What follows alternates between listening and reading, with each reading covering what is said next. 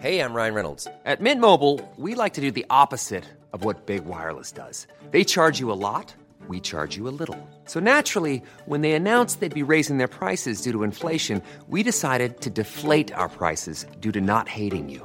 That's right. We're cutting the price of Mint Unlimited from $30 a month to just $15 a month. Give it a try at mintmobile.com/switch. $45 up front for 3 months plus taxes and fees. Promo rate for new customers for limited time. Unlimited more than 40 gigabytes per month. Slows full terms at mintmobile.com.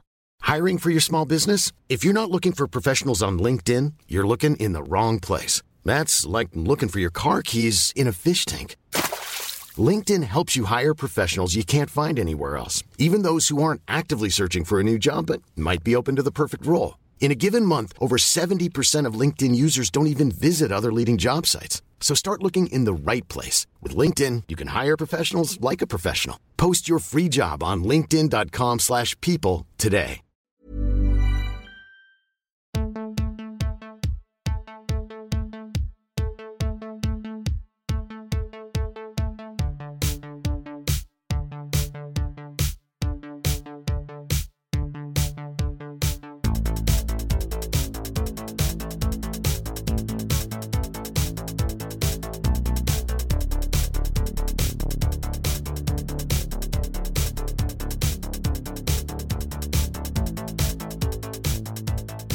Welcome to Bad Dad, Brad Dad, where we look for better dads one movie at a time. I'm Kylie. And I'm Elliot. And we're going to talk about the movies we watched this week and then crown the baddest dad and raddest dad of them all. And as always, dad is an energy, not a gender.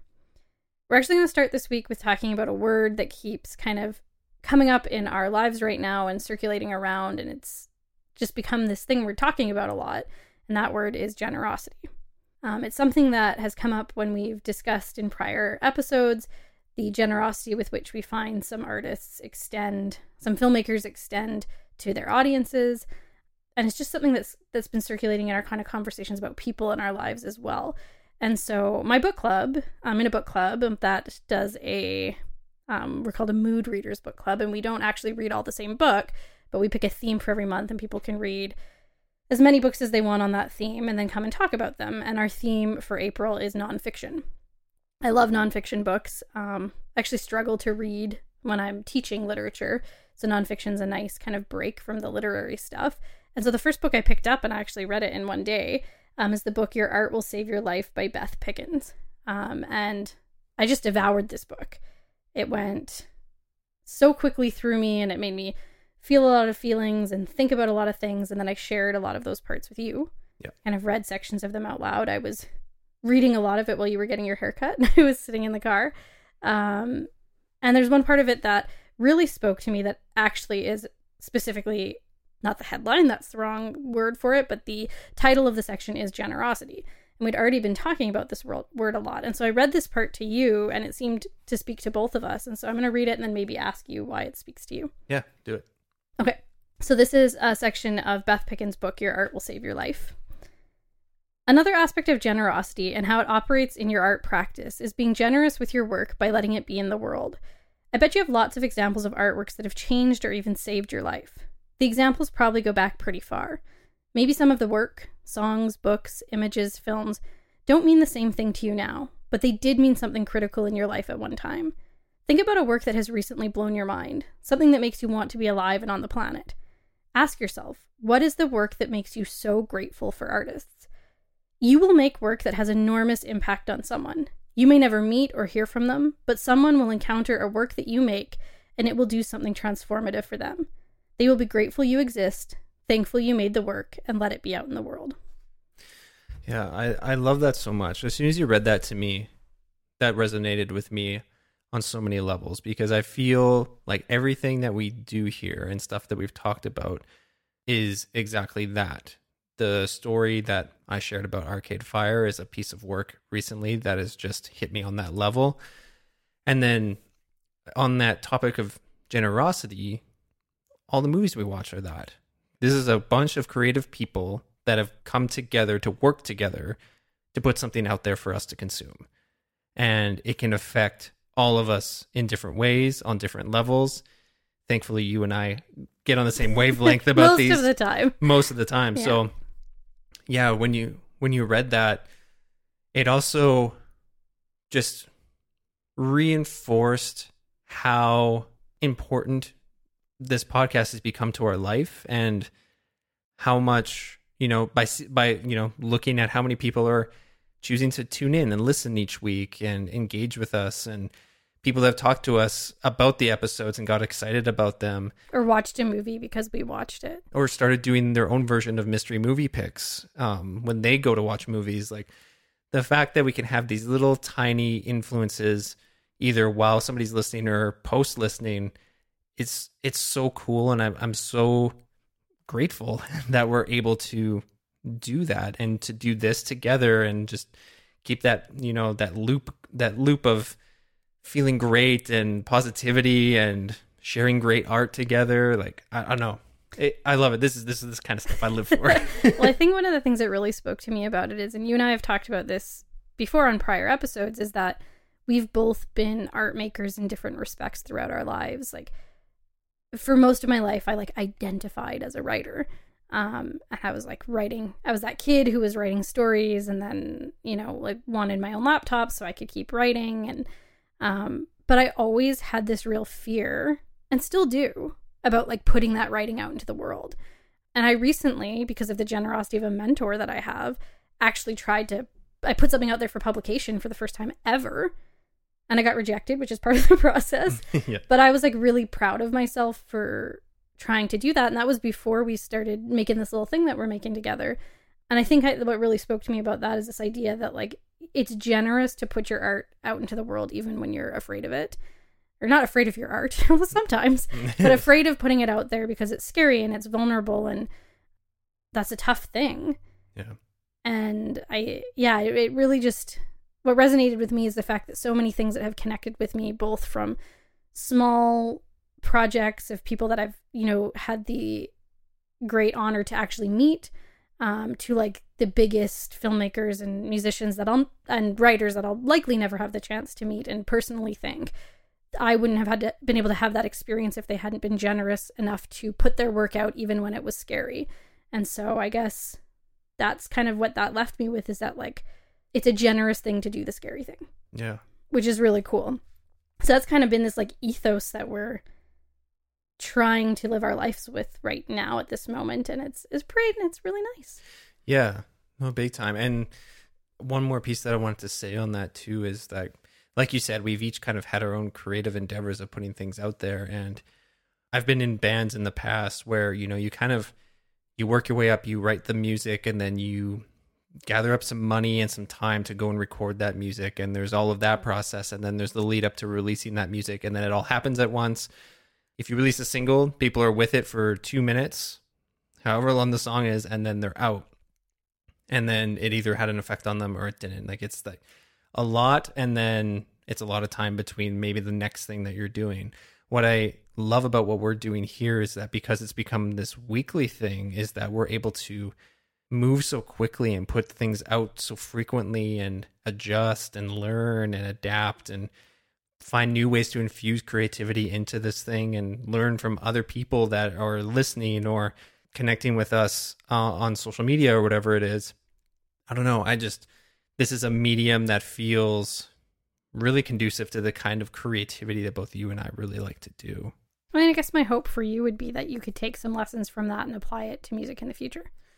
Yeah, I think that I can. I've learned a lot in the 4 episodes we've put out so far. The 2.5 weeks we've been doing this, but yeah. And anyway, that's cool. And I that little section just really spoke to me from that book. And speaking of generosity, I have the book because I won it in a contest from a local artist, Emily Chu, who does artwork and is local to our city, and thought that this was a really fantastic book and wanted to get it out to other artists. So that's how I got the book. That just was this little nugget that I needed at a particular moment. So cool. Thanks for sharing, babe. Yeah. Okay, let's talk about the movies. We watched 6 movies this week with an interesting theme that we didn't set out to have, that 3 of them have something very particular in common, but the first one does not. So tell us what you picked for the first movie of the week. So yeah, it was the mystery movie pick that fell on my shoulders for the first one of the week. I chose the movie Incendies, which is a 2010 film. It was directed by Denis What is that? I phonetically spelled this out so that I would get it right. Denis Villeneuve. Denis Villeneuve. I don't know why I felt like I need to phonetically spell it his first name, but that's what threw me. Yeah, in. like you've literally said to me multiple times this week, it's Denis Villeneuve. It's Denis Villeneuve, and now you're the one who's messed it I up. look like such a schmuck. Oh well. Denis Sorry, Villeneuve. Denis. It was directed by him. It was also written by him, as well as Valerie Bogard-Champagne, Wajdi Mawood as well. But it's based on the play by him. Yes. And it stars Libna Azabel, Melissa Desmorapula, Maxime Godot. Godot. Whew. You're having some problems. Whew. The French people are getting you today. Big time. Apologies. Apologies to all of the French. Synopsis for this one. Twins journey to the Middle East to discover their family history and fulfill their mother's last wishes. The reason that I chose this is I think both of us have kind of wanted to delve into Denis Villeneuve's back catalog a little bit. Some movies of his that we've seen that we've really loved. I mean, I thought Dune was an awesome experience. We really liked Arrival. Haven't seen it in a while, but Prisoners, I remember that being that resonating a lot. We've seen Polytechnique, Enemy. Oh yeah, we watched Enemy recently, and like I really liked it. Yeah, it was very good. So this was another one that was just kind of Blade Runner. Yes, 2049. But this was one that was on the list for a really long time, and I wanted to dive in and take a look at it. It was also like it's very highly rated, and we've never seen it, so wanted to take a chance on it. So curious, what are your thoughts on Incendies? So when I figured out what it was, because this is one that's been kind of that I've actually considered picking over the last couple of weeks, but it's quite long. Was it like 2 hours and 10 minutes, 2 hours and 20 minutes? Something like that, yeah. And so, often on like a weeknight, I'd be like, yeah, I don't think we've started it early enough to watch this movie. So I've actually been thinking about picking it, which is a cool thing when then you pick it. It was really different than I thought it was going to be. Yeah. Admittedly, since we've started really delving into the spirit of this mystery movie pick thing that we do, even when I pick a movie, I try not to know too much about it. So like I kind of am enjoying letting the movie be an experience that's not shaded by anything that I've watched in the trailers or read online. I mean, that's not entirely possible all of the time, but I actually really didn't know very much about this. And just based on the image that's up on Letterboxd when you go and look at it, I just had a completely different understanding of what I thought this movie was going to be about. Yeah, I remember you saying that. I feel like it was like halfway through the movie and you're like, this is nothing like what I was expecting. And on top of that, it wasn't what I was expecting just from my own perception of the images I had seen, but it also wasn't what I was expecting because it felt very different from all of the other Villeneuve films that we've seen. Yeah. Like what? I guess my question to you is, having seen so many of them, like we just rattled them off, we've seen a lot of his movies. Yeah. What is something that's distinct about a Denis Villeneuve film? I think that there's something in how he has a very specific eye in each of his movies. Like I just feel like he's really good at capturing both very intimate moments, but also really expansive moments. Yeah, that's fair. Like, yeah, that he takes these kind of things that are unique to a particular character and then attaches them to wider worlds. Yeah. Yeah, I get that. Yeah, I would say that that's true, maybe with the exception of Polytechnique. I don't know. I haven't seen that in a really long time. Yeah. But again, I think having not seen it for a long time, I just remembered that movie feeling very intimate. And I think that's just because of the setting of where it is and like the feeling he wants to evoke. And while like those things are not unique to Denis Villeneuve, like as soon as we're in, I'm just like, yes, this feels like one of his movies. That's how I felt with this one too. Yeah. It was interesting because I kind of felt as I was watching it like that I was figuring out what it was about as the movie was unfolding, and with every new kind of direction it took, it was like putting a puzzle together. Yeah. And I didn't really realize that it was going to be that kind of a movie. It ended up, even like getting close to the end, it kind of switched tacks for me, and I didn't realize it was going to be what I'm going to call a what's in the box film. Yeah. I just didn't know that about it, that there was going to be something that we were trying to find out. right? Yeah, I didn't expect that either. And maybe people know that about this movie, and maybe other people going into it would have known, but that heightened the experience for me, being like, oh, I didn't know that we were going in this direction. Something that you and I both kind of had on our minds as we were watching it, it was one of the first things that we talked about afterwards, was this question of like, whose stories get told and by whom? Yeah. It's interesting. When I was younger, I both in literature and film, I was never that interested in knowing where something was set. Like, I didn't really care about the geography of it all, but I found myself really distracted in this movie trying to figure out like what country we were in, and I was like, am I just really bad at geography, as we established last week when I have no idea where Nevada is? I'm like, maybe. Didn't like coloring maps in high school and stuff. But then afterwards, when I looked it up, I realized that they intentionally left the location vague and like it wasn't named, but that it's largely been understood to be representative of Lebanon. Mm-hmm. But that's never actually said in the film. Now, Denis Villeneuve is not Lebanese. Mm-hmm. He's Quebec French. Yeah. And on top of that, the three main actors who play these Lebanese characters are also not Lebanese. Yeah. Now, I mean, is there something that like can be said about the fact that like they're not actually setting it in Lebanon? Perhaps, but it just brought up this question that kind of has been on our minds, you know, for the last few. It's been lingering for a while in some of the films and TV shows that we've been watching about just what stories get told, in what way, by whom, both in the directing, writing, crew, and cast. Yeah, I was feeling the same way kind of through the whole thing. And it was always just kind of at the back of my mind the whole time. I'm just like, is this Denis Villeneuve's story to tell? And, you know, where in the grander scheme of things, because again, this was made in 2010. I think that's a question that's more at the top of mind in the discourse right now than it was in 2010. Yeah, like, should white folks be telling non-white stories? And how do we kind of navigate that as viewers? And it's, you know, looking it up afterwards and kind of learning more about it, it's based on a play by a Lebanese Quebecois playwright, the Wajdi Mawad, right? Mm-hmm.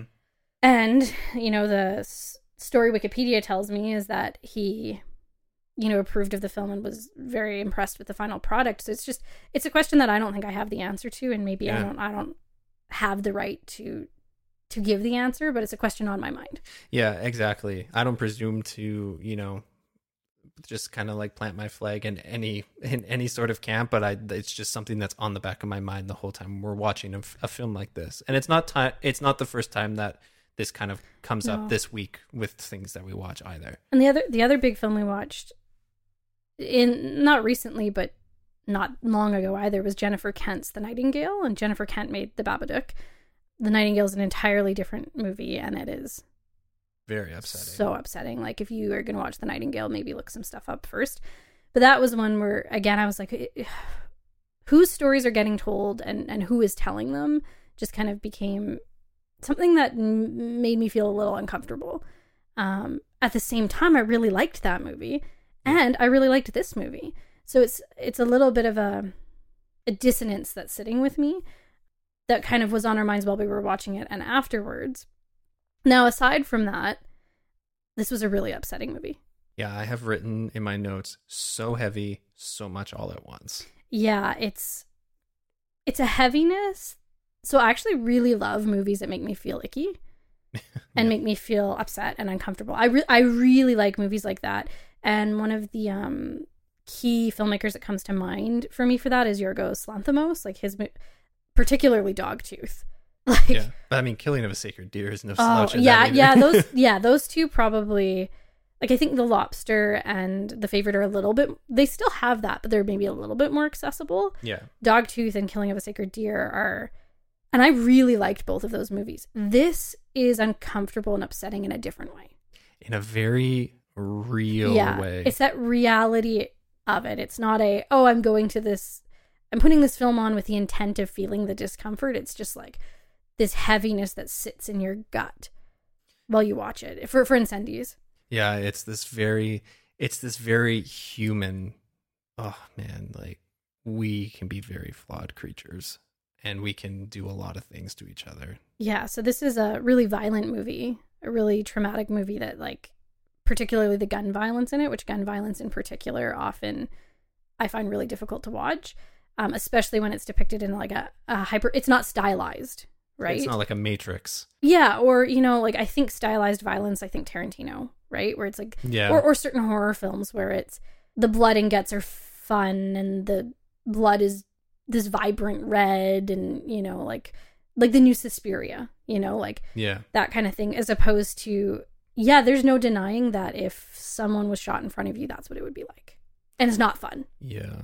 Right? Yeah, that's it. So the difference between stylized violence and hyper real violence, and this film is hyper real violence in my eyes.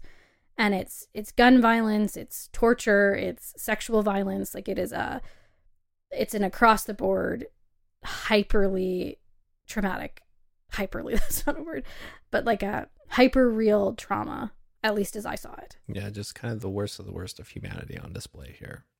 So you've kind of hinted at it through everything we've talked about here, but at the end of it all, how did it make you feel? Just profoundly upset. Yeah. Profoundly upset. As the credits are rolling, I just kind of was in a little bit of disbelief. Now, what I'll say is I rarely feel that impacted in this particular way by a film. And so I was like astounded to have that feeling, because when you do it, particularly in like a what's in the box type film, it's a feeling that's so rare, but it was profoundly upsetting. Yes. Now I also have a silly thing to say about it. All right. A really silly thing, which is I know a little bit of French, like a little bit. So this film is a little bit of English, but mostly in French and Arabic. And we, if we can help it, don't watch dubbed films. We watch them with their original audio and then subtitled. It is distracting when you know a little bit of the language, and the way there were moments where I would interpret the French differently than what the subtitle has. Yeah. Like I know very little French. More than you, certainly. Yeah, see, I've chosen not to learn a second language because I don't want to have that feeling. Oh, so right. It's all strategy for watching movies. Perfect. Yeah. I mean, yeah, I know very, very little French, but I'm like, this must be so distracting for a person who, say, knows Korean and is watching Squid Game. Yeah. You know, like it must be. I wonder in those cases, do you just turn the subtitles off and watch it? But I'm not near fluent enough to watch a French film without English subtitles. So that was distracting at times, where I'm like, oh, yeah, I would have. I feel like they've said something different than the way that this has been subtitled. But all right, we'll go with it. Which then makes me feel like, can I trust subtitles at all? Yeah. Is it all a lie? But yeah, I did really like this movie. I just found it very upsetting. Yeah, totally fair. Our next one is pretty different. Why don't you give us the background on your first mystery movie pick of the week? So I had looked up a bunch of the movies that are kind of on my immediate radar on Letterboxd and seen which ones weren't available on any of the streaming sites we had, and then put them on my shelves, they're called, on the library app, our local library app, and then picked a handful of them to go and put on hold this week and go and pick up. So this was one that I was really excited to watch, Under the Silver Lake. 2018 film, directed and written by David Robert Mitchell, who made It Follows, one of our favorite horror films. Love, love, love It Follows. It stars one of my boyfriends, Andrew Garfield. Kind of your main boyfriend right now. Yeah. I'm fond of him at the moment. I mean, who isn't right now? But I think he's the world's boyfriend at this moment. Yeah, I want him to be my boyfriend. So he's the star. And it also has Riley Keough in it, although I think that she's radically underused. Mostly Andrew Garfield. So the synopsis for it is that Sam, a disenchanted young man, finds a mysterious woman swimming in his apartment's pool one night. The next morning she disappears. Sam sets off across LA to find her, and along the way he uncovers a conspiracy far more bizarre. Yep. That's it. So I picked this movie. You'd heard of this movie. I've been wanting to see it for a while. Yeah, I mean, we love and have watched It Follows multiple times. including recently. Mm-hmm.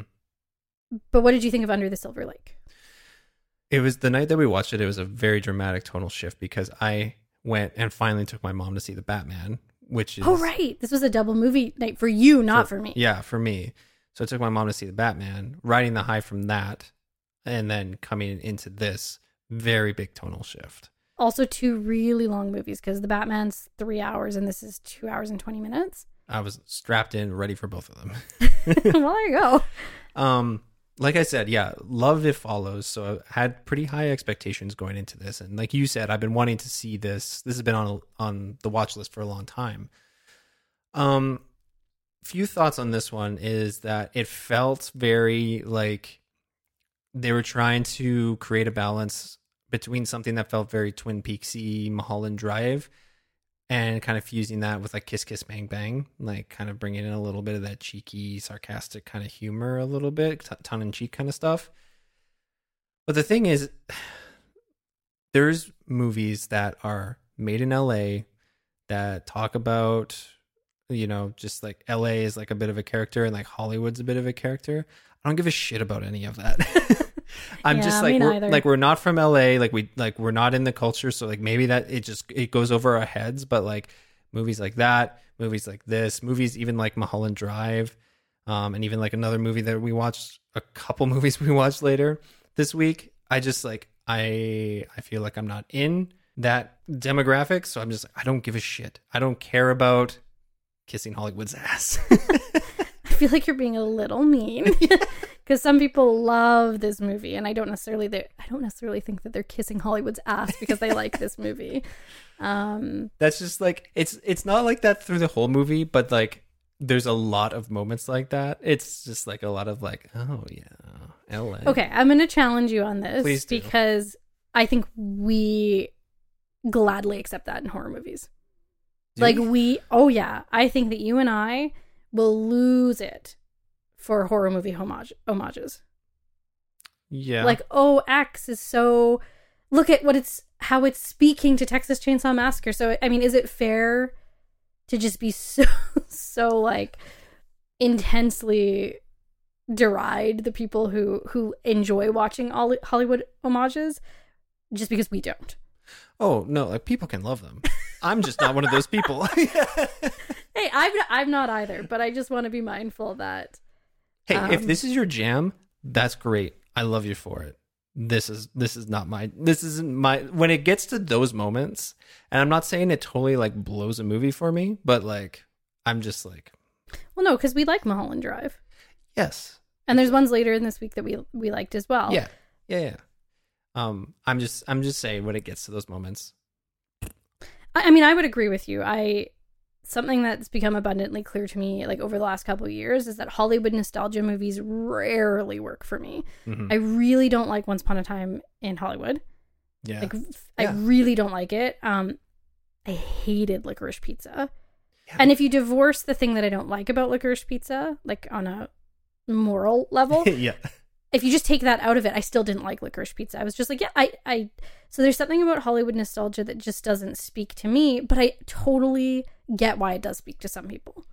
And why those are like, they love a movie like, maybe not this particular movie, but you know, Mulholland Drive, while I like it, is not my favorite David Lynch film. And that's probably one of the reasons, like, and what a great thing that there are different movies that speak to different people. Yeah. And like, I think the reason I am such a stick in the mud, especially with movies like the ones you mentioned, Once Upon a Time in Hollywood and Licorice Pizza, is just because like those are just like, they feel so pandery to they're just award baity, because like the Oscars loves to give Best Picture to like slam dunk, like, ooh, these, like they're showing how much Hollywood rocks, and like it's just like this little nod to like old classic You're being Hollywood. Such a grouch. I know, but like this is just how I feel, and I think it's probably unfair and probably unfounded to just like have that hate on for like kind of blanket across all of these like look at how much Hollywood rocks movies. I feel like you have like a bit of a stink on when you go into these movies too. So maybe one day a Hollywood movie is just gonna like rock our socks, and we'll be like, it'll open our eyes to what it is. But we watched 3 of them this week, not really planned, and none of them did it for us. Yeah. So yeah, they're not our jam, I guess. Aside from that, something that made me feel really uncomfortable in this film, uncomfortable in a different way than Incendies did, is the gaze that it's using.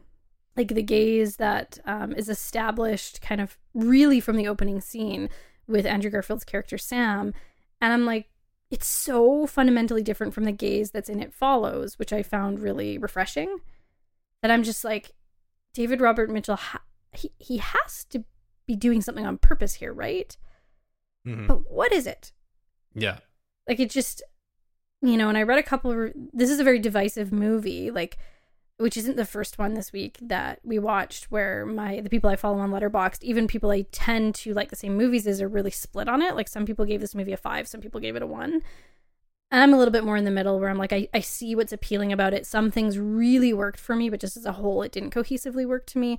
And there's something, I do watch movies from such an emotional feeling place that there's just something that didn't land with me in that way. Yeah, I don't know. And yes, I've read some reviews that are like, well, I mean, David Robert Mitchell is doing this to subvert the gaze. And I'm like, oh, maybe true, but I didn't feel that. Yeah, neither did I.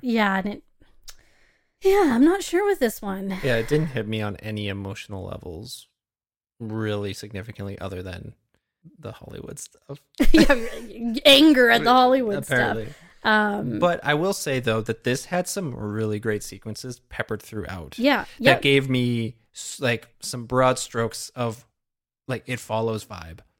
And I was like, nice. Yes, more of this. And please. Those moments when they happened kind of gave me hope that maybe the movie would come together by the end in a way that I was like, I can tell this isn't going to be my favorite movie ever.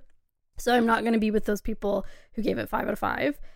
But maybe it'll come together in the end in a way that makes me like it. Mm-hmm. Unfortunately, that didn't happen for me. Yeah, same. But there was a particular image used a couple times throughout that was like genuinely one of the most haunting things I've ever seen. Yeah. And I really liked it. Yeah, that's what I'm talking about. So I'm not like writing David Robert Mitchell off altogether, but no, he's not a 2 for 2 for me, unfortunately. Hey, and that's all right. This was obviously the one he wanted to make. Some people love it. Some people really, really, really, really love it. Those people just weren't us. Yep, correct. So all of that being said, how did this movie make you feel? I feel like in the Venn diagram of people that are too cool for LA and people that are not cool enough for LA, I must be somewhere in the middle, or I'm either nowhere at all. Too cool for LA. My favorite takeaway from this was when we were unpacking it at the end of it, and I put it in my Letterboxd review, was you said to me, this is somebody's favorite movie. And I think that is super accurate and sums up how I feel. Yeah, maybe somebody listening, it'll be your favorite movie too. And then you can tell us why, because didn't gel with us. And It's not one that I feel the need to revisit and see if it gels with me at a later date. Sometimes I watch a movie like with Worst Person in the World where I'm like, this didn't totally land for me, but I think at a later date it might. I don't know that this one ever will. Yeah. Once was enough. Yep, I agree. 100%. Take us to our next trip to Hollywood. So, yeah, this next one, much like what we're doing with Denis Villeneuve, we haven't seen all of David Lynch's movies. No. Though we reference David Lynch in his works quite often here. I wanted to give this was his last major motion picture that he's done. We watched Inland Empire, which was from 2006. It was directed and written by David Lynch. It stars Laura Dern, who is the best, as well as Justin Theroux, Jeremy Irons, and Harry Dean Stanton. The synopsis for this, if you can give it a synopsis. As an actress begins to adopt the persona of her character in a film, her world becomes nightmarish and surreal. I was reading in the trivia that after this movie came out, the people that were marketing it, they didn't know how to market it. Fair. So David Lynch was just like, it's about a woman in trouble. So that was the tagline that they threw on the posters. A woman in trouble. A woman in trouble. She is a woman in trouble. Hey, it's not a lie. Yeah, the reason I picked it was, again, we're wanting to kind of work our way through all of David Lynch's works. And another one that's been on the watch list for a really long time. And I figured, both of us have been off for spring break this week. So what a great time to watch a 3-hour mind trip. So, what did you think of this one? This was a ride. Mm-hmm. One thing that came up for me, so one of my favorite movies of all time is Richard Linklater's Waking Life, which I've shown to you, I believe. Long time ago, yeah. Really love that movie. That movie, Waking Life, for people who haven't seen it, is it's just basically, it's a rotoscoped movie, right? Yep. And it's just like it's just a dreamscape, and it feels like a dreamscape.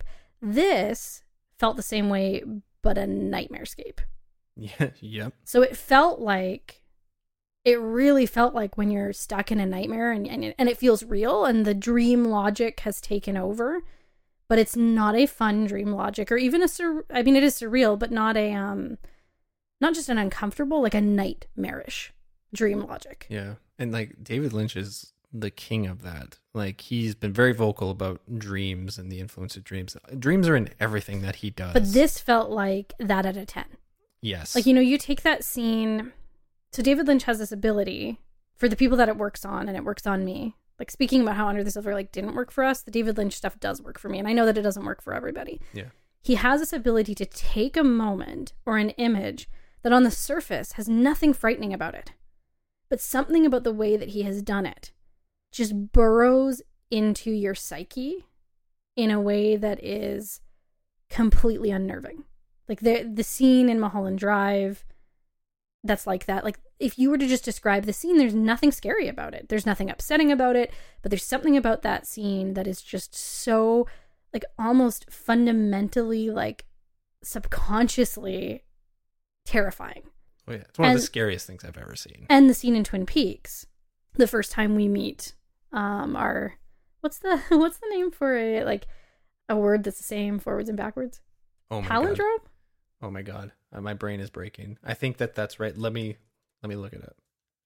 Yep, that's it. Palindrome. Okay. So that scene in Twin Peaks where we meet our palindrome named character, you know the scene I'm talking about? Yeah. Horrifying. Oh yeah.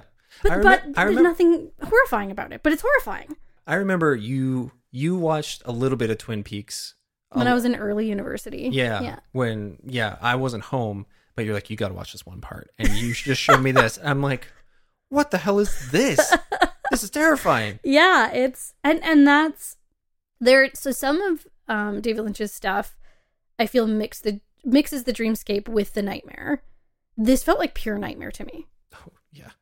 And 3 hours of it. Yep. And it's shot on digital cameras. Yeah. So it's like, it's not glossy. No, like it made the film look cheaply made, but it also just added to the dysphoria of everything that was going on. Yeah, it just felt so like you can't even describe it. I have in my notes, melt in my brain unlike any other Lynch thing I've seen. And yeah, would you agree that it's not your favorite Lynch thing you've seen? I would agree. Okay, I was like, it is your favorite? You would agree it's not your favorite Lynch thing you've seen. Yeah. But what an experience. Like, if you Yes. like David Lynch, I feel like you have to give this a try. Yeah. I would caution against this being the first David Lynch thing you ever try. I That agree. feels like jumping into the deep end without knowing how to swim. Yeah. Hey, if you want to do that, you might drown. I can't swim. You can't swim. I would drown. You would you would drown. Yeah. And okay, just so to speak to the nightmarishness of it all, there is a scene getting close to the end of the movie that, like, I think I turned to you, and I have a distinct thing where I don't really like I'm such a grouchy person to watch movies with. I don't know why you do it. I don't know why you watch movies with me. I don't like it when people look at me during movies. And I don't like to look at other people during movies, like, but sometimes I do. This was so upsetting, this scene, that I, like, just turned to you with my mouth open. Like, what is happening here?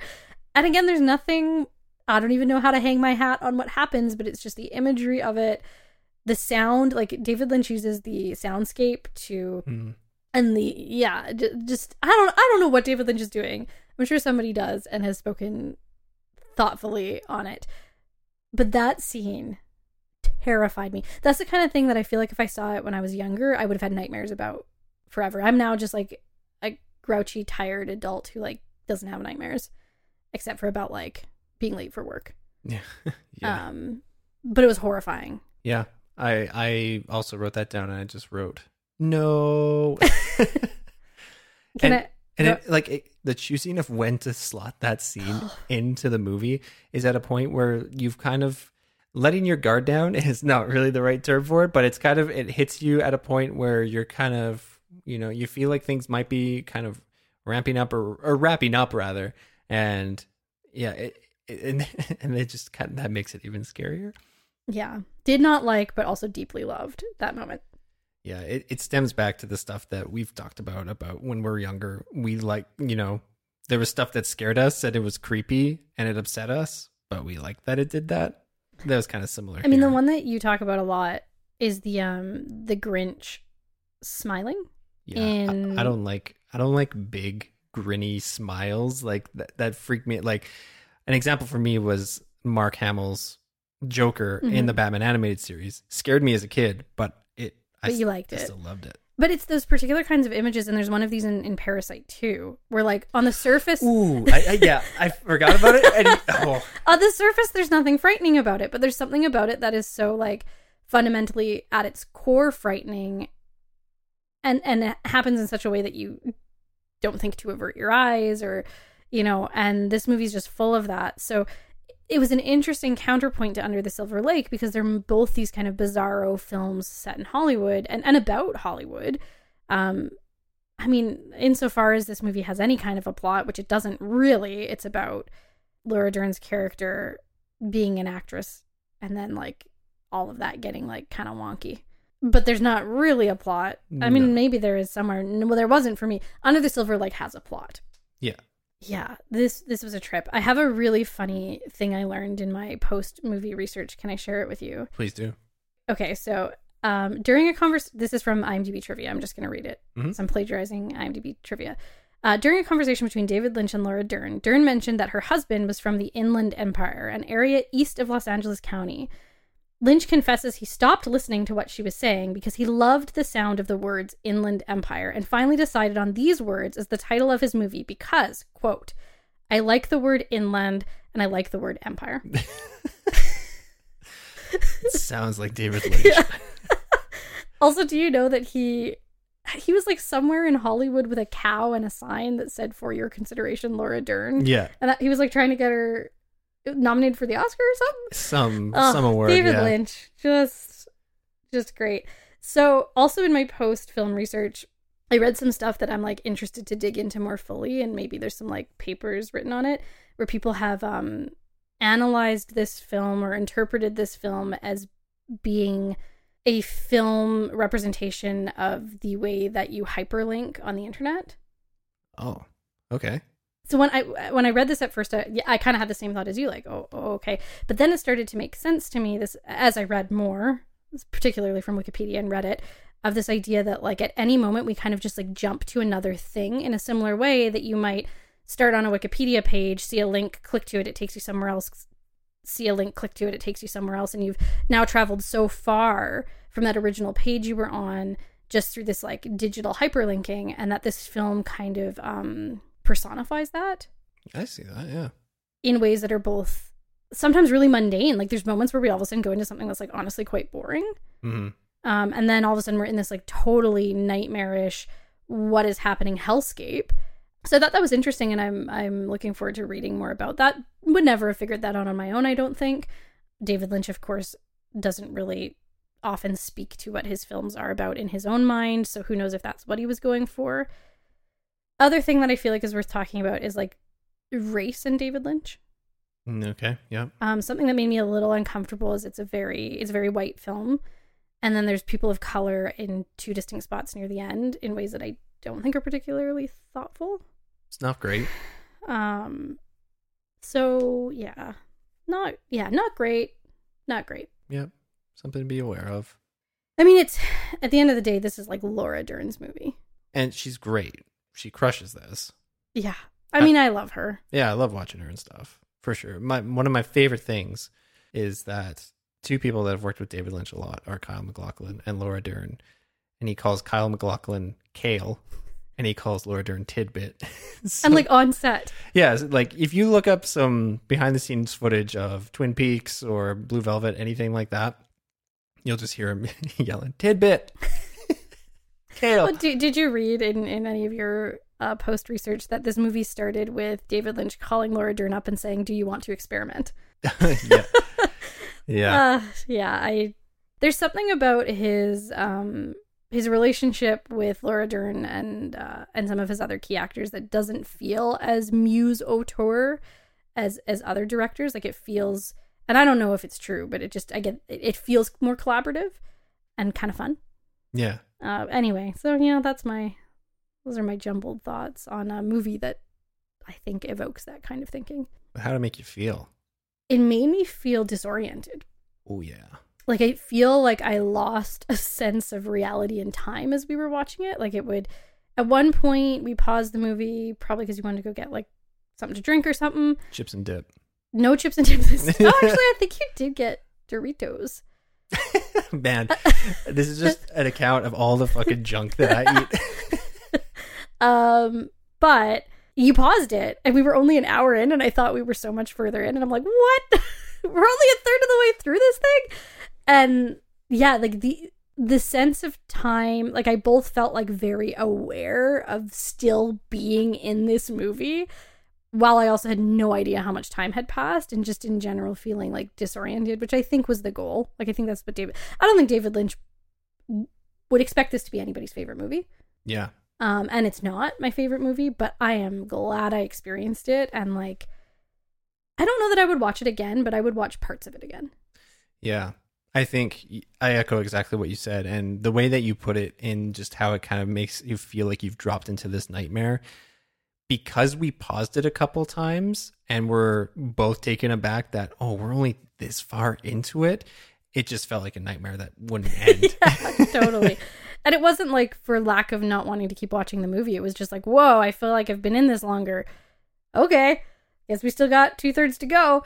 But if you like David Lynch, I think it's worth giving this a go. If you have never seen David Lynch, like I said, I think that this is like jumping into the deep end before you've learned how to swim. So maybe start with some Eraserhead or some Twin Peaks or Mulholland Drive. I mean, we have not seen nearly all of his catalog, but we own them all or have borrowed them from people and not given them back. Yeah. Shh. Okay, let's talk about the next movie. Yeah, let's do it. Another one that I had on my list of things that aren't on any streaming sites, so I took out from the library. I was so excited for this. I felt like we needed a break from the 2-hour plus movies. Yeah. And from the like heavy movies. So I went into this with the intention of picking something. I think I told you before I put it on, like, this is dark and it's fun. Although I hadn't seen it before, so sometimes I think that and then it doesn't deliver, but I think it delivered. So I picked the 2017 movie Thoroughbreds, directed and written by Corey Finley and starring Olivia Cooke, Anya Taylor-Joy, Anton Yelchin. Got it. And Paul Sparks. The synopsis is that 2 upper-class teenage girls in suburban Connecticut rekindle their unlikely friendship after years of growing apart.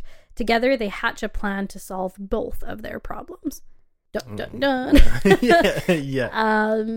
I think you had heard of this movie before, and it had been on our radar back in 2017, and we had wanted to see it, and just it fell off our radar. What did you think of this movie? I was so excited to watch this because I think you nailed it in that I was also thinking it'd be great to get out of this sort of heavy, mind trippy zone that we were in for the first part of the week. So throwing this on, I was excited right away. And I thought this movie was compelling from the outset. Mm-hmm. It gripped me right away, and I was just hooked. And I did not remember who was in this. Olivia Cooke, who I loved in, even though she wasn't in it for very long, I loved in Sound of Metal, which came out. I love that movie. And then Anya Taylor-Joy was just a nice surprise because, I mean, she's Thomason herself. What? From The Witch, that's her name. Oh, right. Sorry. No, that's okay. I just think it's an interesting name. Yeah, it is. But she's everywhere now. We haven't seen Queen's Gambit, and she's in Last Night in Soho as well, which we also haven't seen. Yeah, I haven't seen that.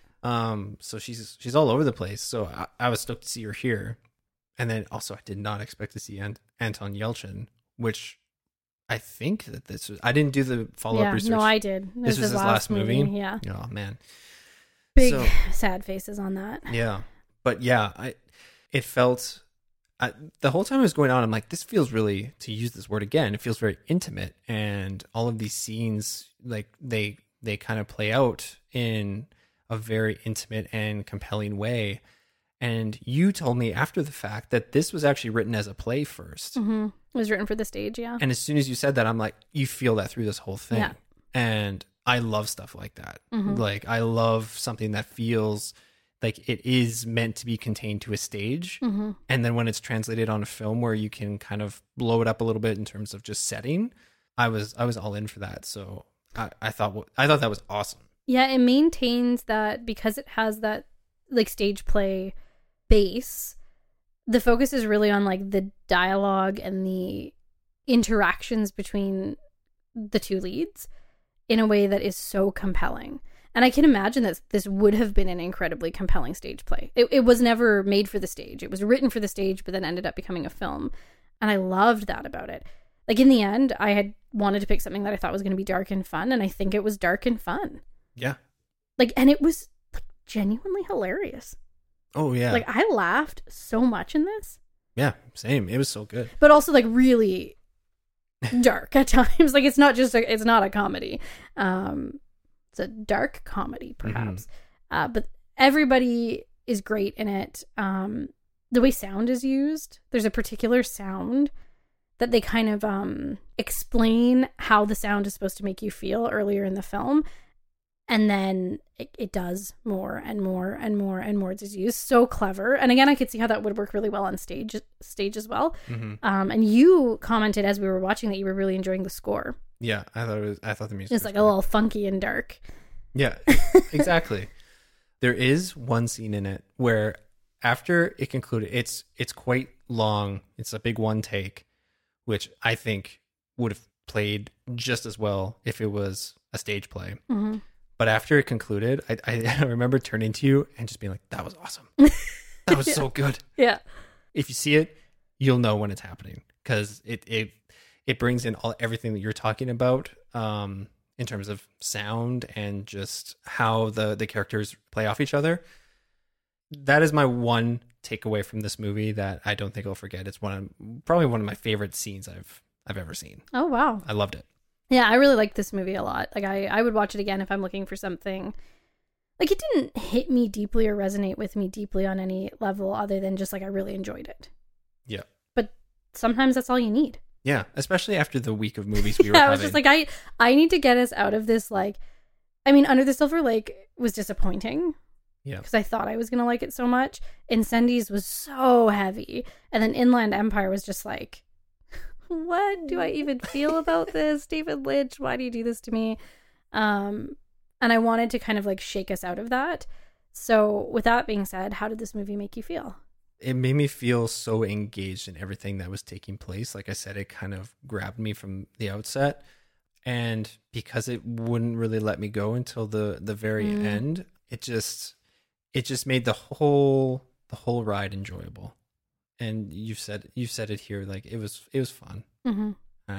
and a welcome little rush of fun to have to break up the week a little bit. So yeah, it was great. I think this was a very good choice. Thank you. Thank you. Speaking of good choices, oh man, okay, so this next mystery movie pick, I put it on my watch list a long time ago. And this is another one. This is kind of the week of movies that have been on my watch list for a long time. And then I get reminded of them. And I'm like, oh yeah, okay, let's watch this. So I chose the movie The Last Black Man in San Francisco. It came out in 2019. It was directed by Joe Talbot, who I had to look up when I saw that name, because that's the exact same name as the lead singer of one of my favorite bands, Idols. Not the same person, though? Not at all. But okay. I'm just like, well, what? Can you imagine? Really? I'd be like, that'd be sick. And it was written. The story was written by Joe Talbot and Jimmy Fails, and they collaborated with another writer, Rob Richard. It stars Jimmy Fails, Jonathan Majors, who I really like Jonathan Majors a lot. Mm-hmm. Danny Glover and Jamal Truelove. The synopsis for this one is a young man searches for a home. I have it. Would you like me to help you out? Yes, please. movies. A young man searches for home in the changing city that seems to have left him behind. Yeah, that's what I had. I missed a few words. But that's okay. I gotcha. But thank you so much. But I remember, I mean, I read that synopsis and I'm like, oh man, they really hit you right in the feels. Yeah, the synopsis makes me want to cry. Yeah. Goodness gracious. So, like I said, this fell off my radar, and how it came back onto my radar is that one of our favorite movies, and we've mentioned it here before, but one of our favorite movies of 2021 was Come On, Come On, directed by Mike Mills, who's one of my favorite directors and makes some of my favorite movies. I just went on Letterboxd, and this is what's great about the list is that I just typed in movies like Come On, Come On, and on this list there's like maybe 6 or 8 movies, and this was on there, and I'm like, okay, yep, that's the feelings I want to feel, so here we go. This is another A24 film.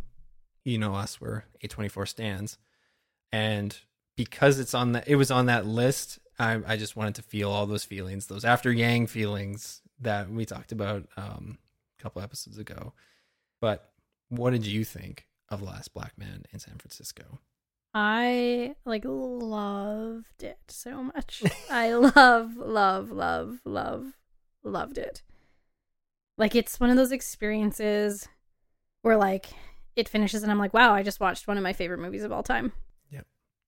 Like, what a profound and amazing thing to experience something and be like, that is one of my favorite things I've ever experienced. Yeah. And like, we watch a lot of movies, but these are the kind of movies we love. Like, yeah.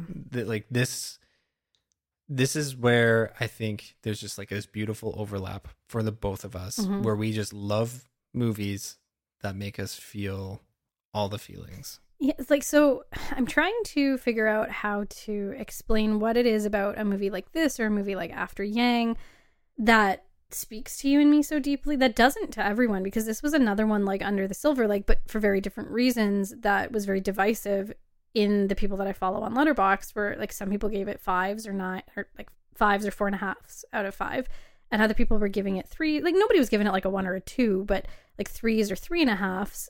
And people that like I tend to really like the same movies as them, and I want to understand why this hits me so differently than it hits them.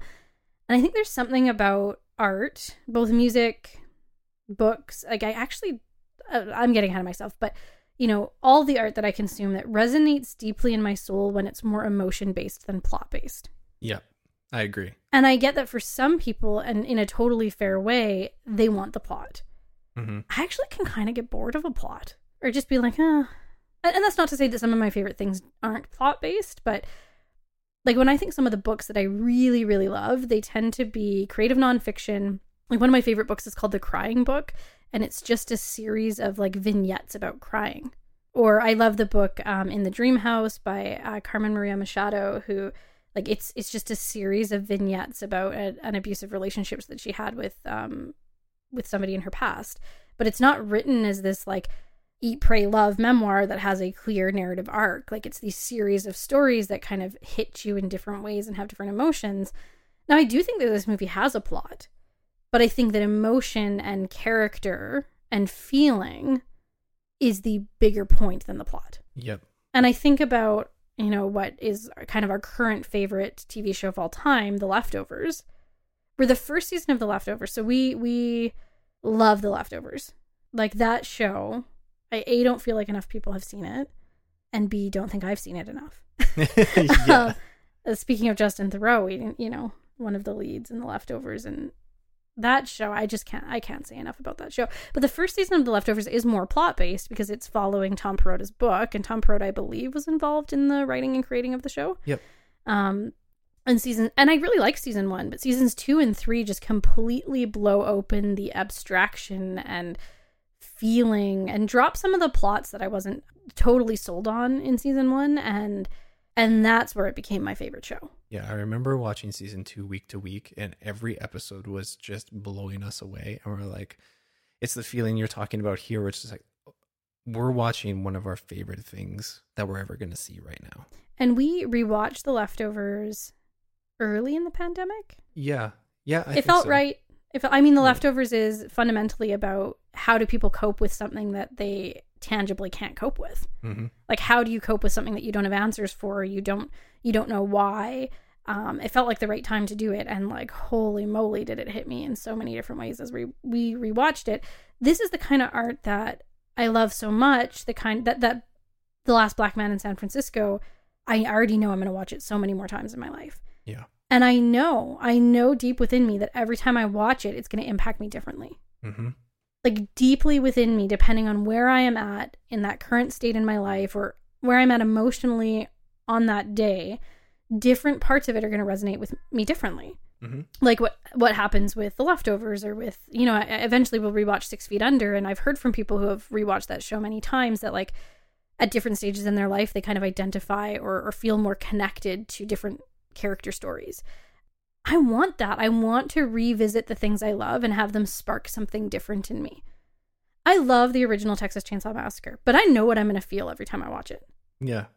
And there's a place for that too, and a place that I love for that.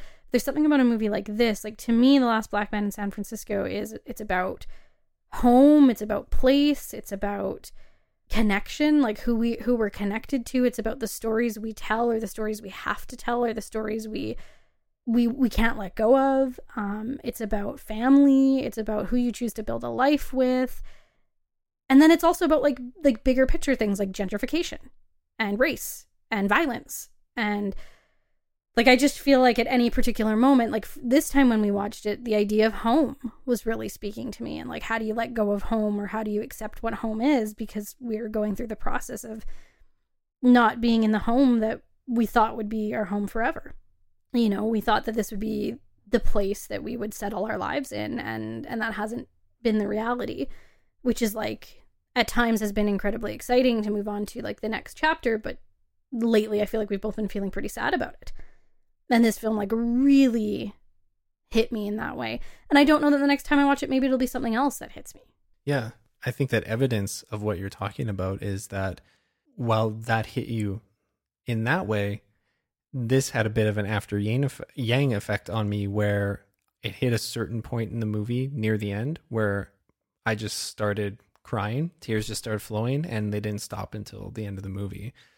And it wasn't necessarily just one scene that sparked that. It was just like the feelings I was feeling kind of built up and hit a bit of an apex, and then it was just waterworks till the end. That didn't happen with you. But I think I said to you, because you said, did you cry? And I said, I didn't. But I could see myself absolutely being destroyed and like just bawling nonstop at a different point in my life. Yeah. Like, there are certain movies that I'll put on because I want to cry. Yeah. I did this when we were in Calgary in early February for you to get a new tattoo. And because I didn't really want to wander around like the COVID capital of Alberta, I stayed in the hotel room, and I was like, I feel like crying. I feel like crying today. And so I watched American Beauty, which I have a really complicated relationship with because it is one of the first movies that made me feel this way. Yeah. And then the Kevin Spacey of it all. The Kevin Spacey of it all just kind of has created a bit of a difficulty there. But sure enough, it worked. I cried the way I wanted to cry. And I could see myself like understanding that like this is the right movie for right now to feel an emotion I want to feel, and putting this movie on. Yeah. I loved it. I've said this to you. I've written it on Letterboxd. I'm just going to put it out into the world again. I think I'm in love with Jimmy Fails. Yeah. Like, in love with him, I think. The combo of him and Jonathan Majors in this was so right. The chemistry between the two of them, like, if they're not friends in real life, like, they are the best actors in the world, because I loved watching the two of them on screen together. They're both total babes, but like, aside from that, just the relationship between those two characters as depicted by these two actors was just like so beautiful. Yeah. In my notes, I have the word beautiful, and I have subpoints about all of the beautiful things. So what are the beautiful things? The depiction of male relationships. Beautiful. I thought the humor was also handled beautifully. This movie had some real good laughs. Yeah, but like warm laughs. Exactly. Different kind of laughs than what we got in Thoroughbreds. Yes.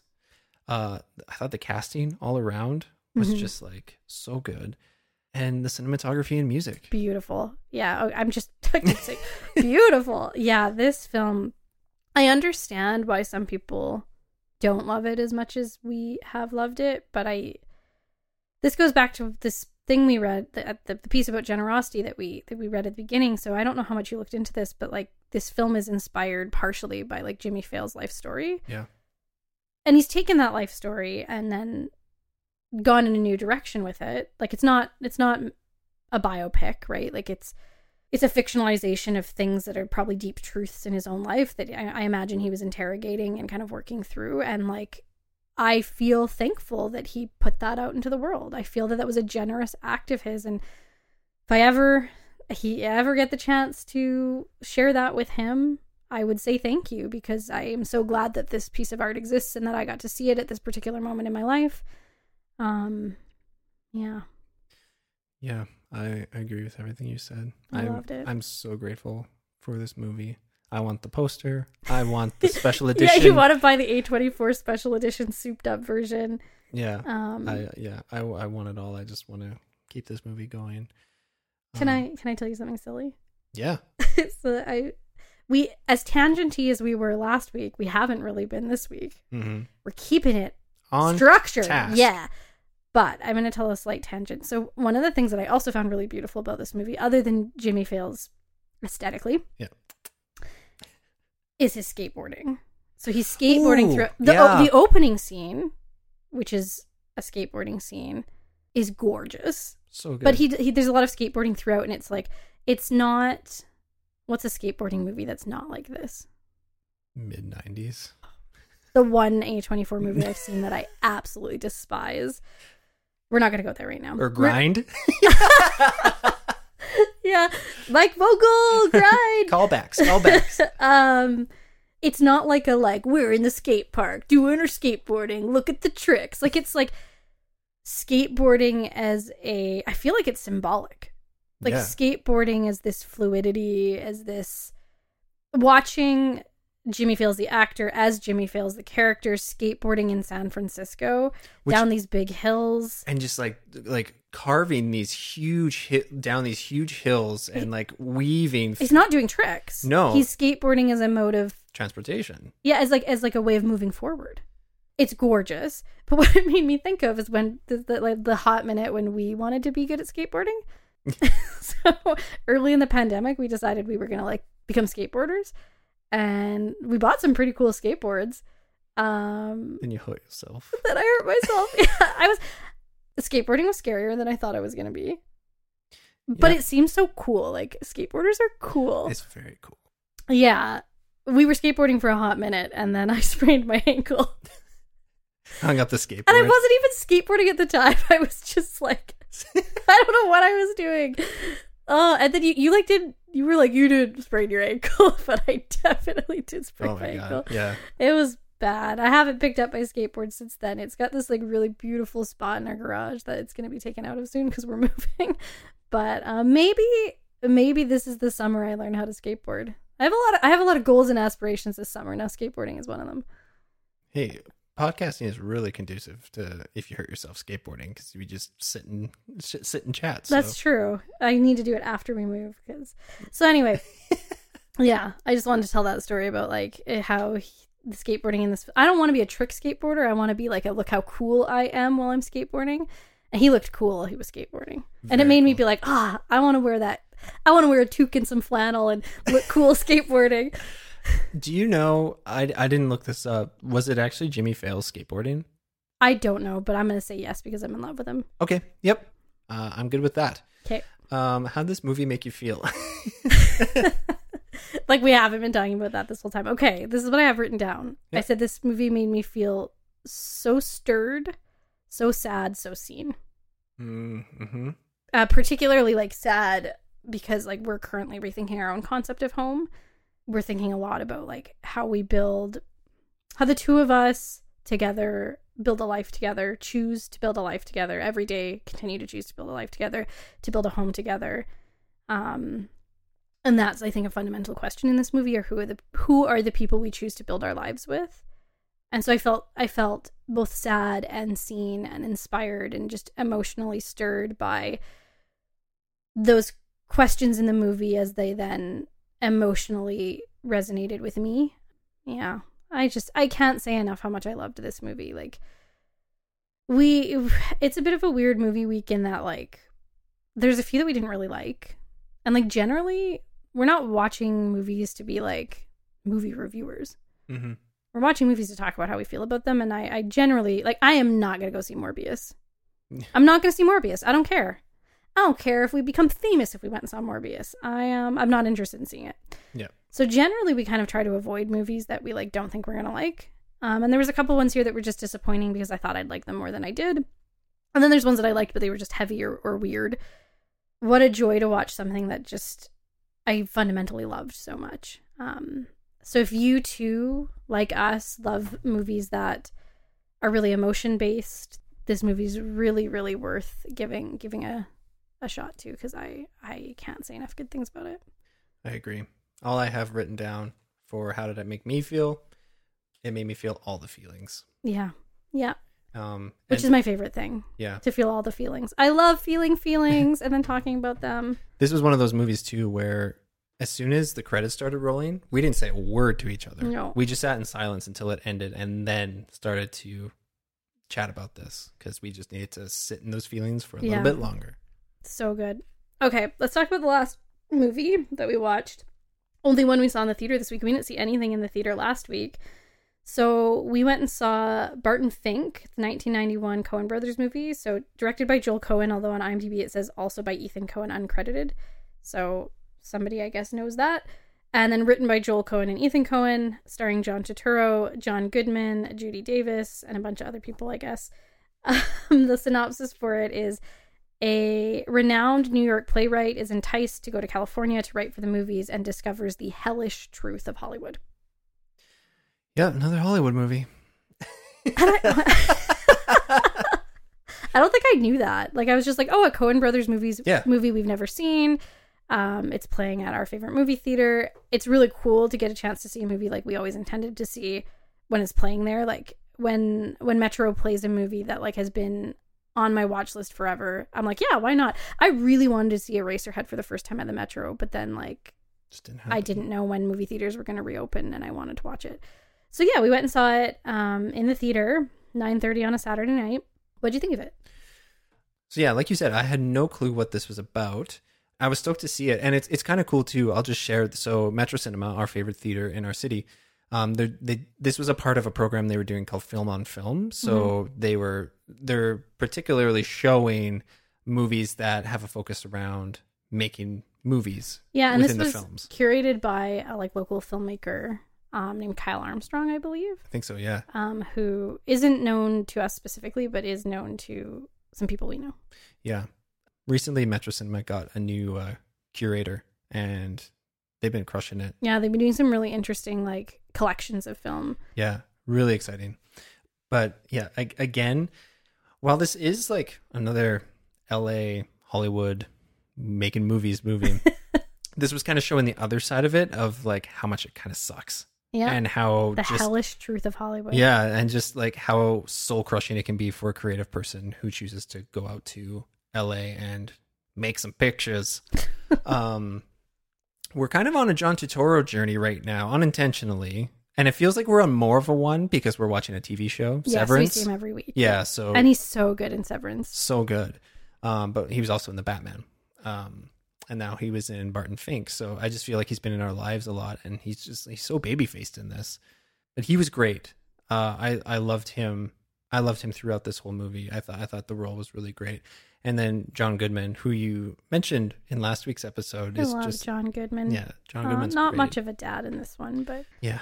But those two together, like, the chemistry's great. And this is not, for all intents and purposes, this is a Coen Brothers movie. Mm-hmm.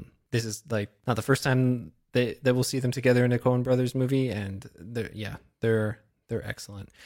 Now, what I'll say about what I liked about this movie, there was Coen Brothers isms, like kind of signature styles of their humor and things like that, kind of peppered throughout. Yeah, some of those funny moments were like some of the funniest stuff ever. There is one moment in this movie that, like, you and I could not stop laughing. It's a moment with John Goodman just like didn't see it coming, and it was like one of the funniest things I've seen in my life. So worth it. Like this whole movie's worth it just for that moment. Yeah, and there's a great bit with Steve Buscemi as well. Oh it's my so goodness, good. that moment is so funny. He's underused in this. Yes, but you know, all of those things kind of said, this one didn't really blow my hair back. Yeah. This was like, I'm glad I saw it. It was on my list. Like this has always kind of had, this has an iconic poster, which I've been looking at in video stores and online since I was a kid, with John Turturro on the cover and a mosquito. And like, I always kind of associated, again, like kind of similar with you kind of thinking Incendies was one thing, but it was actually another. I kind of had this here too. Like I kind of thought that this was going to be one thing based on the poster, and then it ended up being a different thing. I didn't know it was set in the 1940s, but I'm not that interested in. But whatever. Yeah, and again, this kind of seemed to be a theme across a number of movies we watched. But there was one sequence near the end with John Goodman's character and two other people in a hallway. That's so cool. I thought it was so cool. Yeah, there's the certain sequences in this movie that are phenomenal. Yeah. And it's not a bad movie. No, and I can see why it's some people's favorite movie. Yeah, totally. But again, not ours. Yeah, exactly. Yeah, I don't know if there's much more to be said about it. Yeah, I'm glad I've seen it. Yeah, me too. Won't see it again. I have exactly that in my notes. Don't think I'll ever watch it again. Yeah, I have here. It's just like So not that long ago, we had a 6-movie week where 3 of the movies were set in New York, which were Cloverfield, Big, and Phone Booth. And I didn't feel like New Yorked out by the end of it. I felt Hollywooded out by the end of this week. I was like, I don't think we intentionally set out to watch 3 movies set in Hollywood that like are exploring, that aren't just set in Hollywood, but are exploring Hollywood itself. And I was over it by the end of it. I was just like, yeah, I think this cements for me that LA is not the city for me, that I like New York better. Granted, we've been to New York. New York's the city I've been to the most in my life, which is like not saying much. I've only been there 3 times, but I guess I've probably been to Calgary more, maybe Vancouver more. But the place I've traveled to, scrap all of it.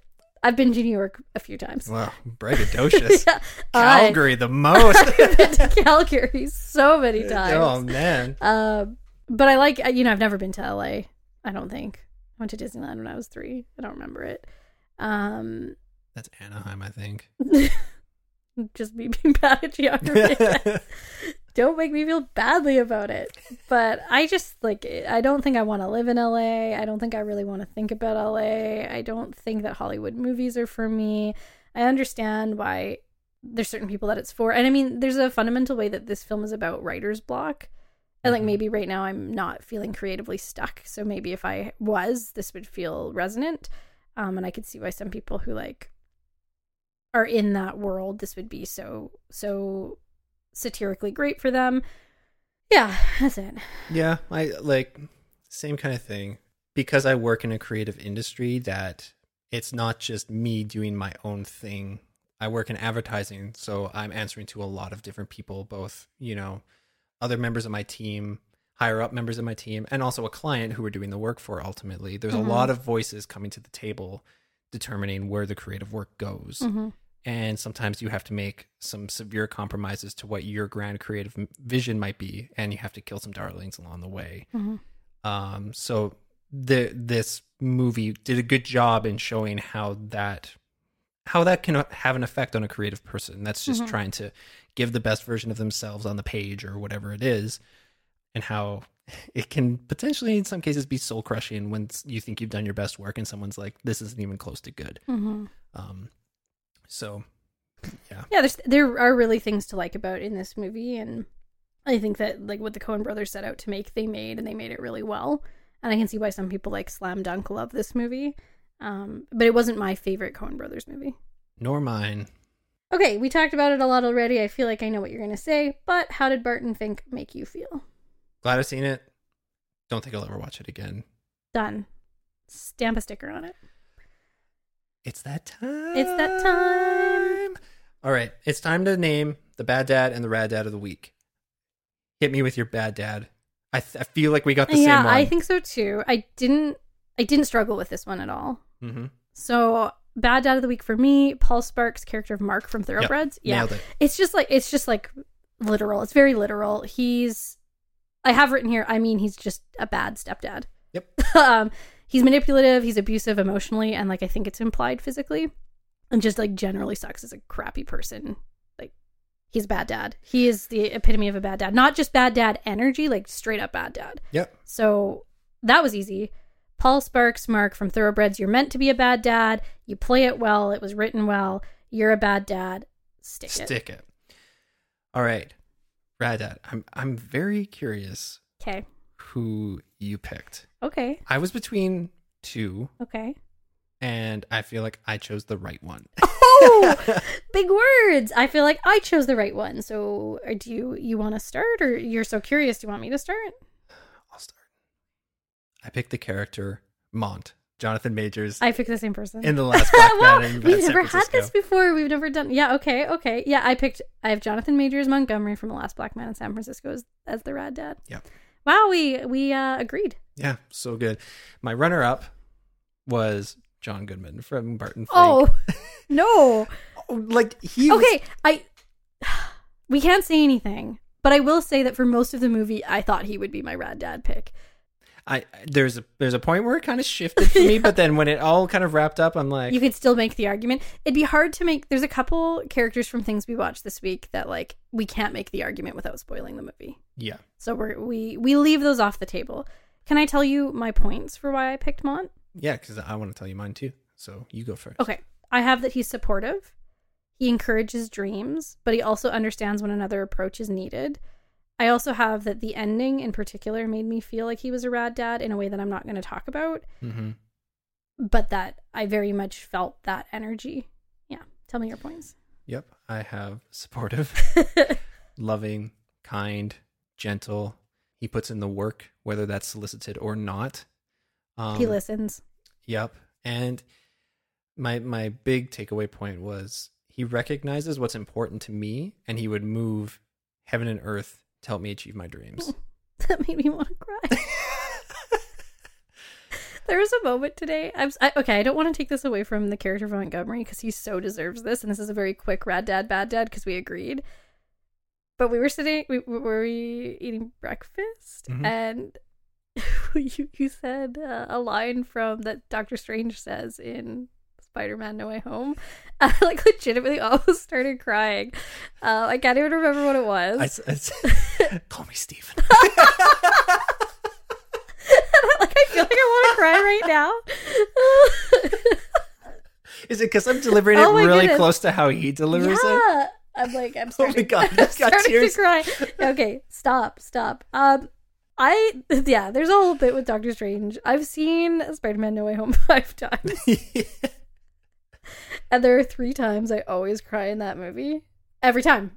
And that's one of them. And then you just said it. And then, anyway, but the way you also said that thing about Montgomery, who this is really about, it's not about Doctor Strange. He gets enough clout. We can leave it be. What you said is really beautiful. Thank you. I think it's true. So, Mont, Jonathan Majors, Be our dad. I have a bonus daddy.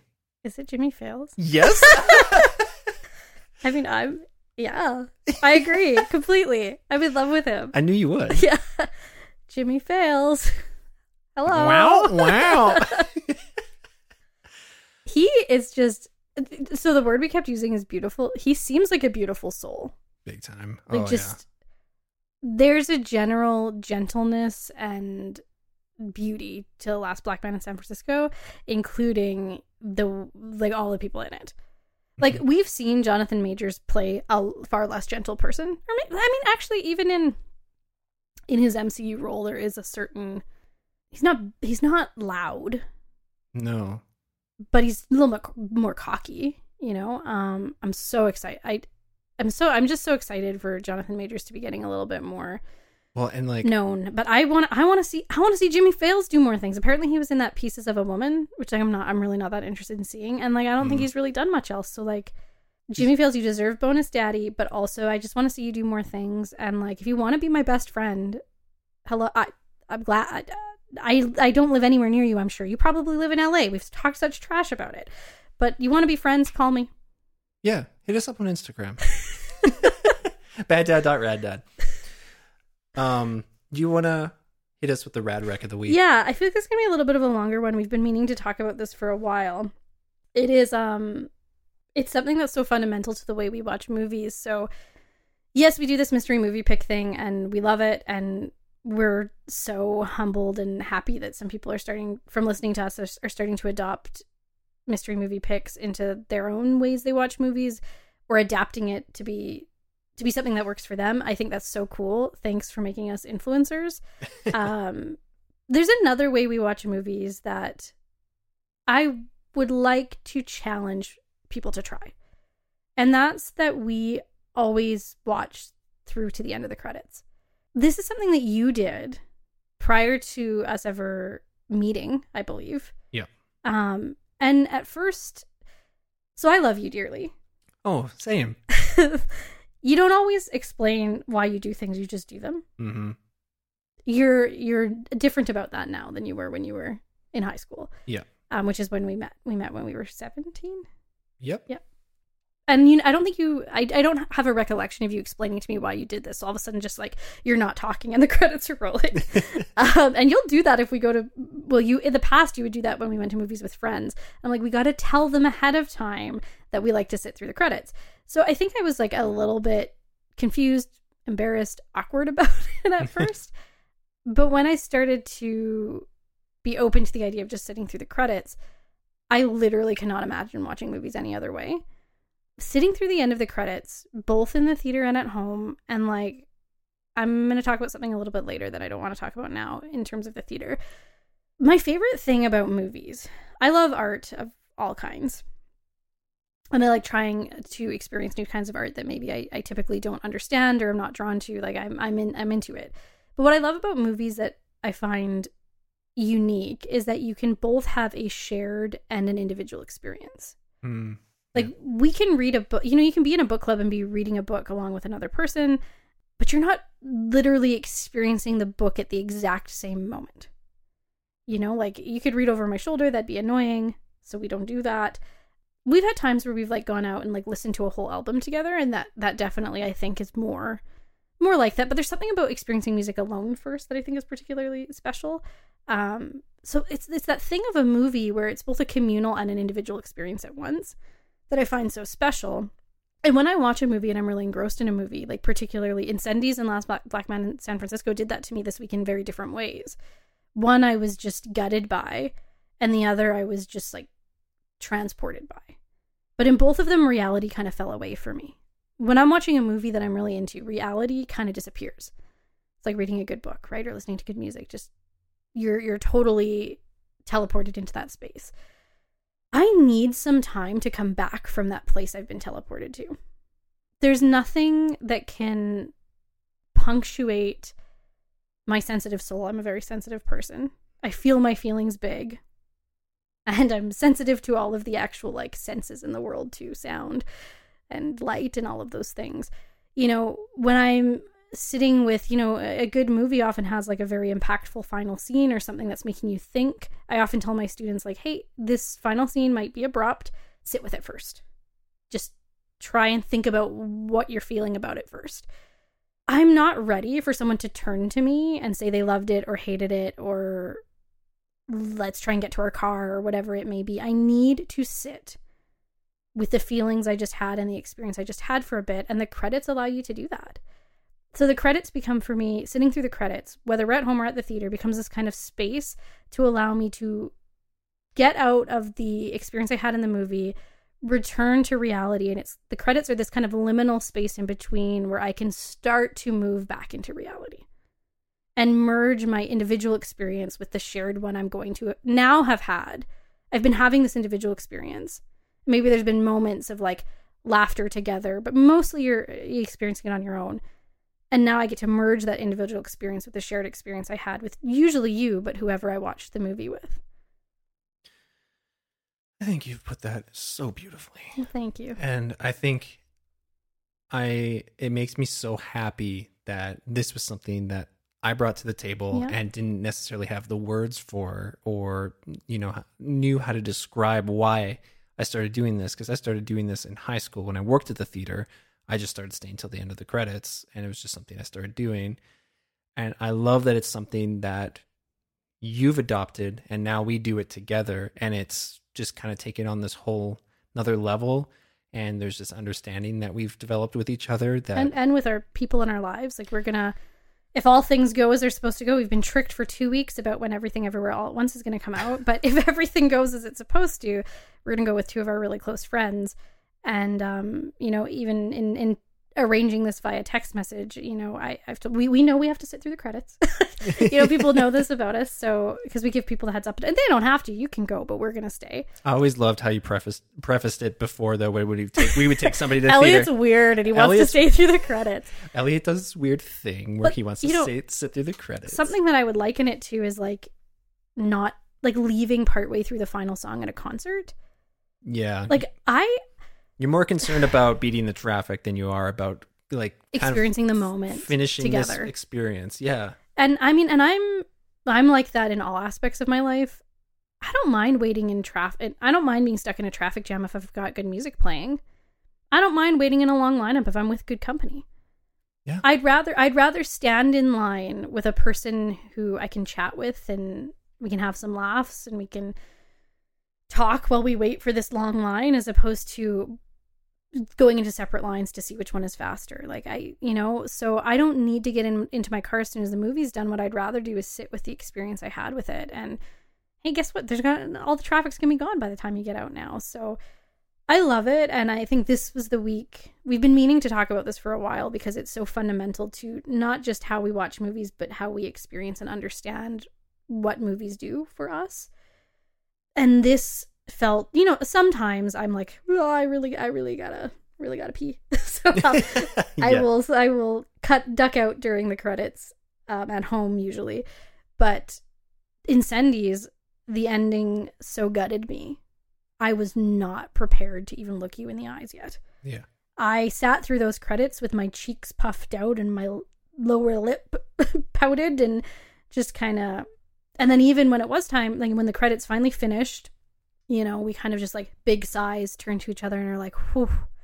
And then the same thing with Last Black Man in San Francisco. We were both experiencing our own emotional experience with it, that it was like, we just really needed to sit with that. As, when I think about it in this way, like the filmmakers chose particular songs to be on during that often feel very, very, very much in line with guiding the close of your emotional experience. I love when I start hearing people come back to reality who have also stayed in the theater and just starting to hear the chitter chatter during the credits. Like, we don't always sit silently through the whole credits, but a natural rhythm kind of forms of at what point are we ready to now join our experiences together. And when we've been dissonant on that, like it's been upsetting. Yep. At one point we'll talk about when you popped my Bo Burnham inside bubble too quickly after the end of it. And like, we had a talk about it where I said, at this point, I think we now have an understanding that if one of us is ready to talk and the other person isn't yet, it would just be like, give me some space, which actually happened when we watched 6 Feet Under. We watched 6 Feet Under, and I said, the final episode of 6 Feet Under, if you've seen it, you absolutely know what we're talking about. And we watched the credits and it all ended. And then I like went to turn to you, and you were just a mess, racked with grief. And you kind of said, I'm not ready to talk about it yet. Yeah. And we put something else on for a bit. So good consent.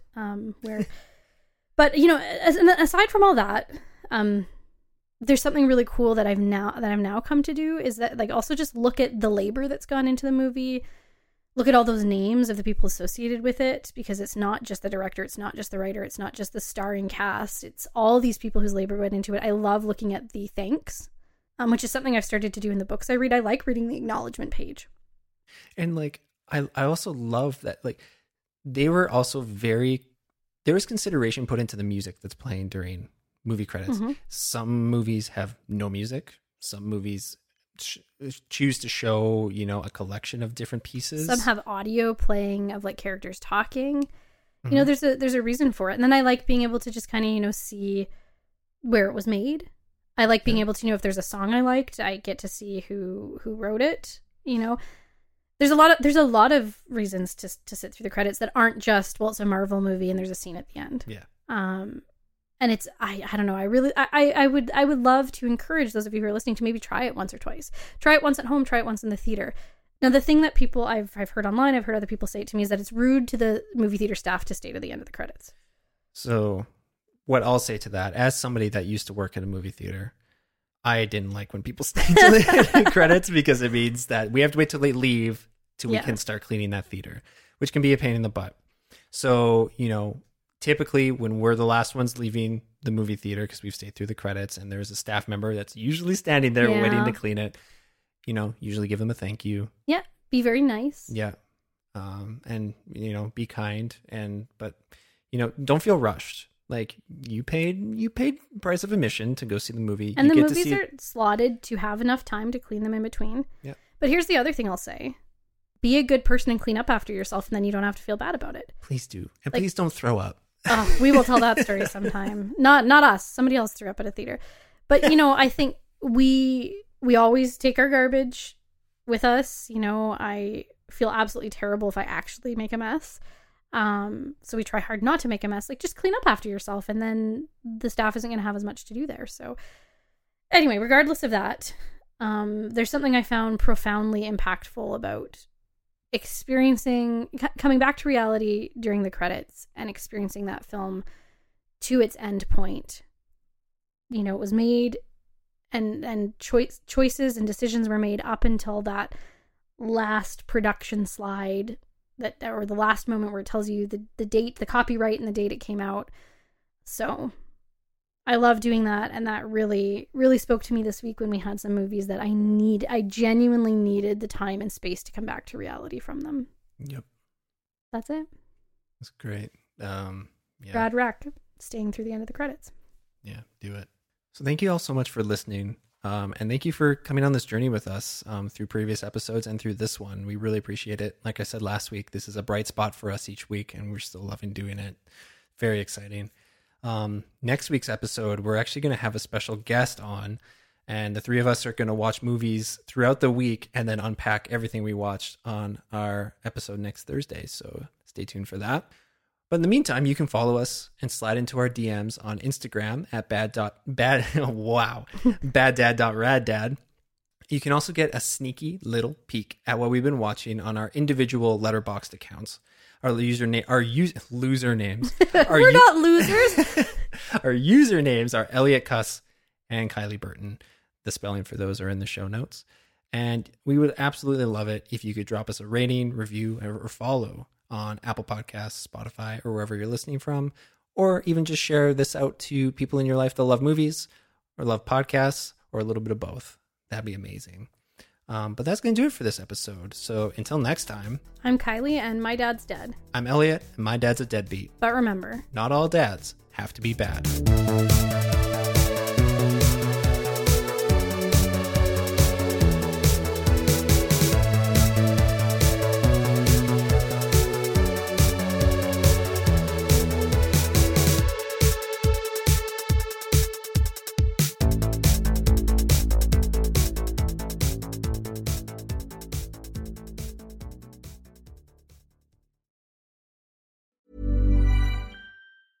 Even when we're on a budget, we still deserve nice things. Quince is a place to scoop up stunning high-end goods for 50 to 80% less than similar brands. They have buttery soft cashmere sweaters starting at $50, luxurious Italian leather bags, and so much more. Plus, Quince only works with factories that use safe, ethical, and responsible manufacturing. Get the high-end goods you'll love without the high price tag with Quince. Go to quince.com/style for free shipping and 365-day returns.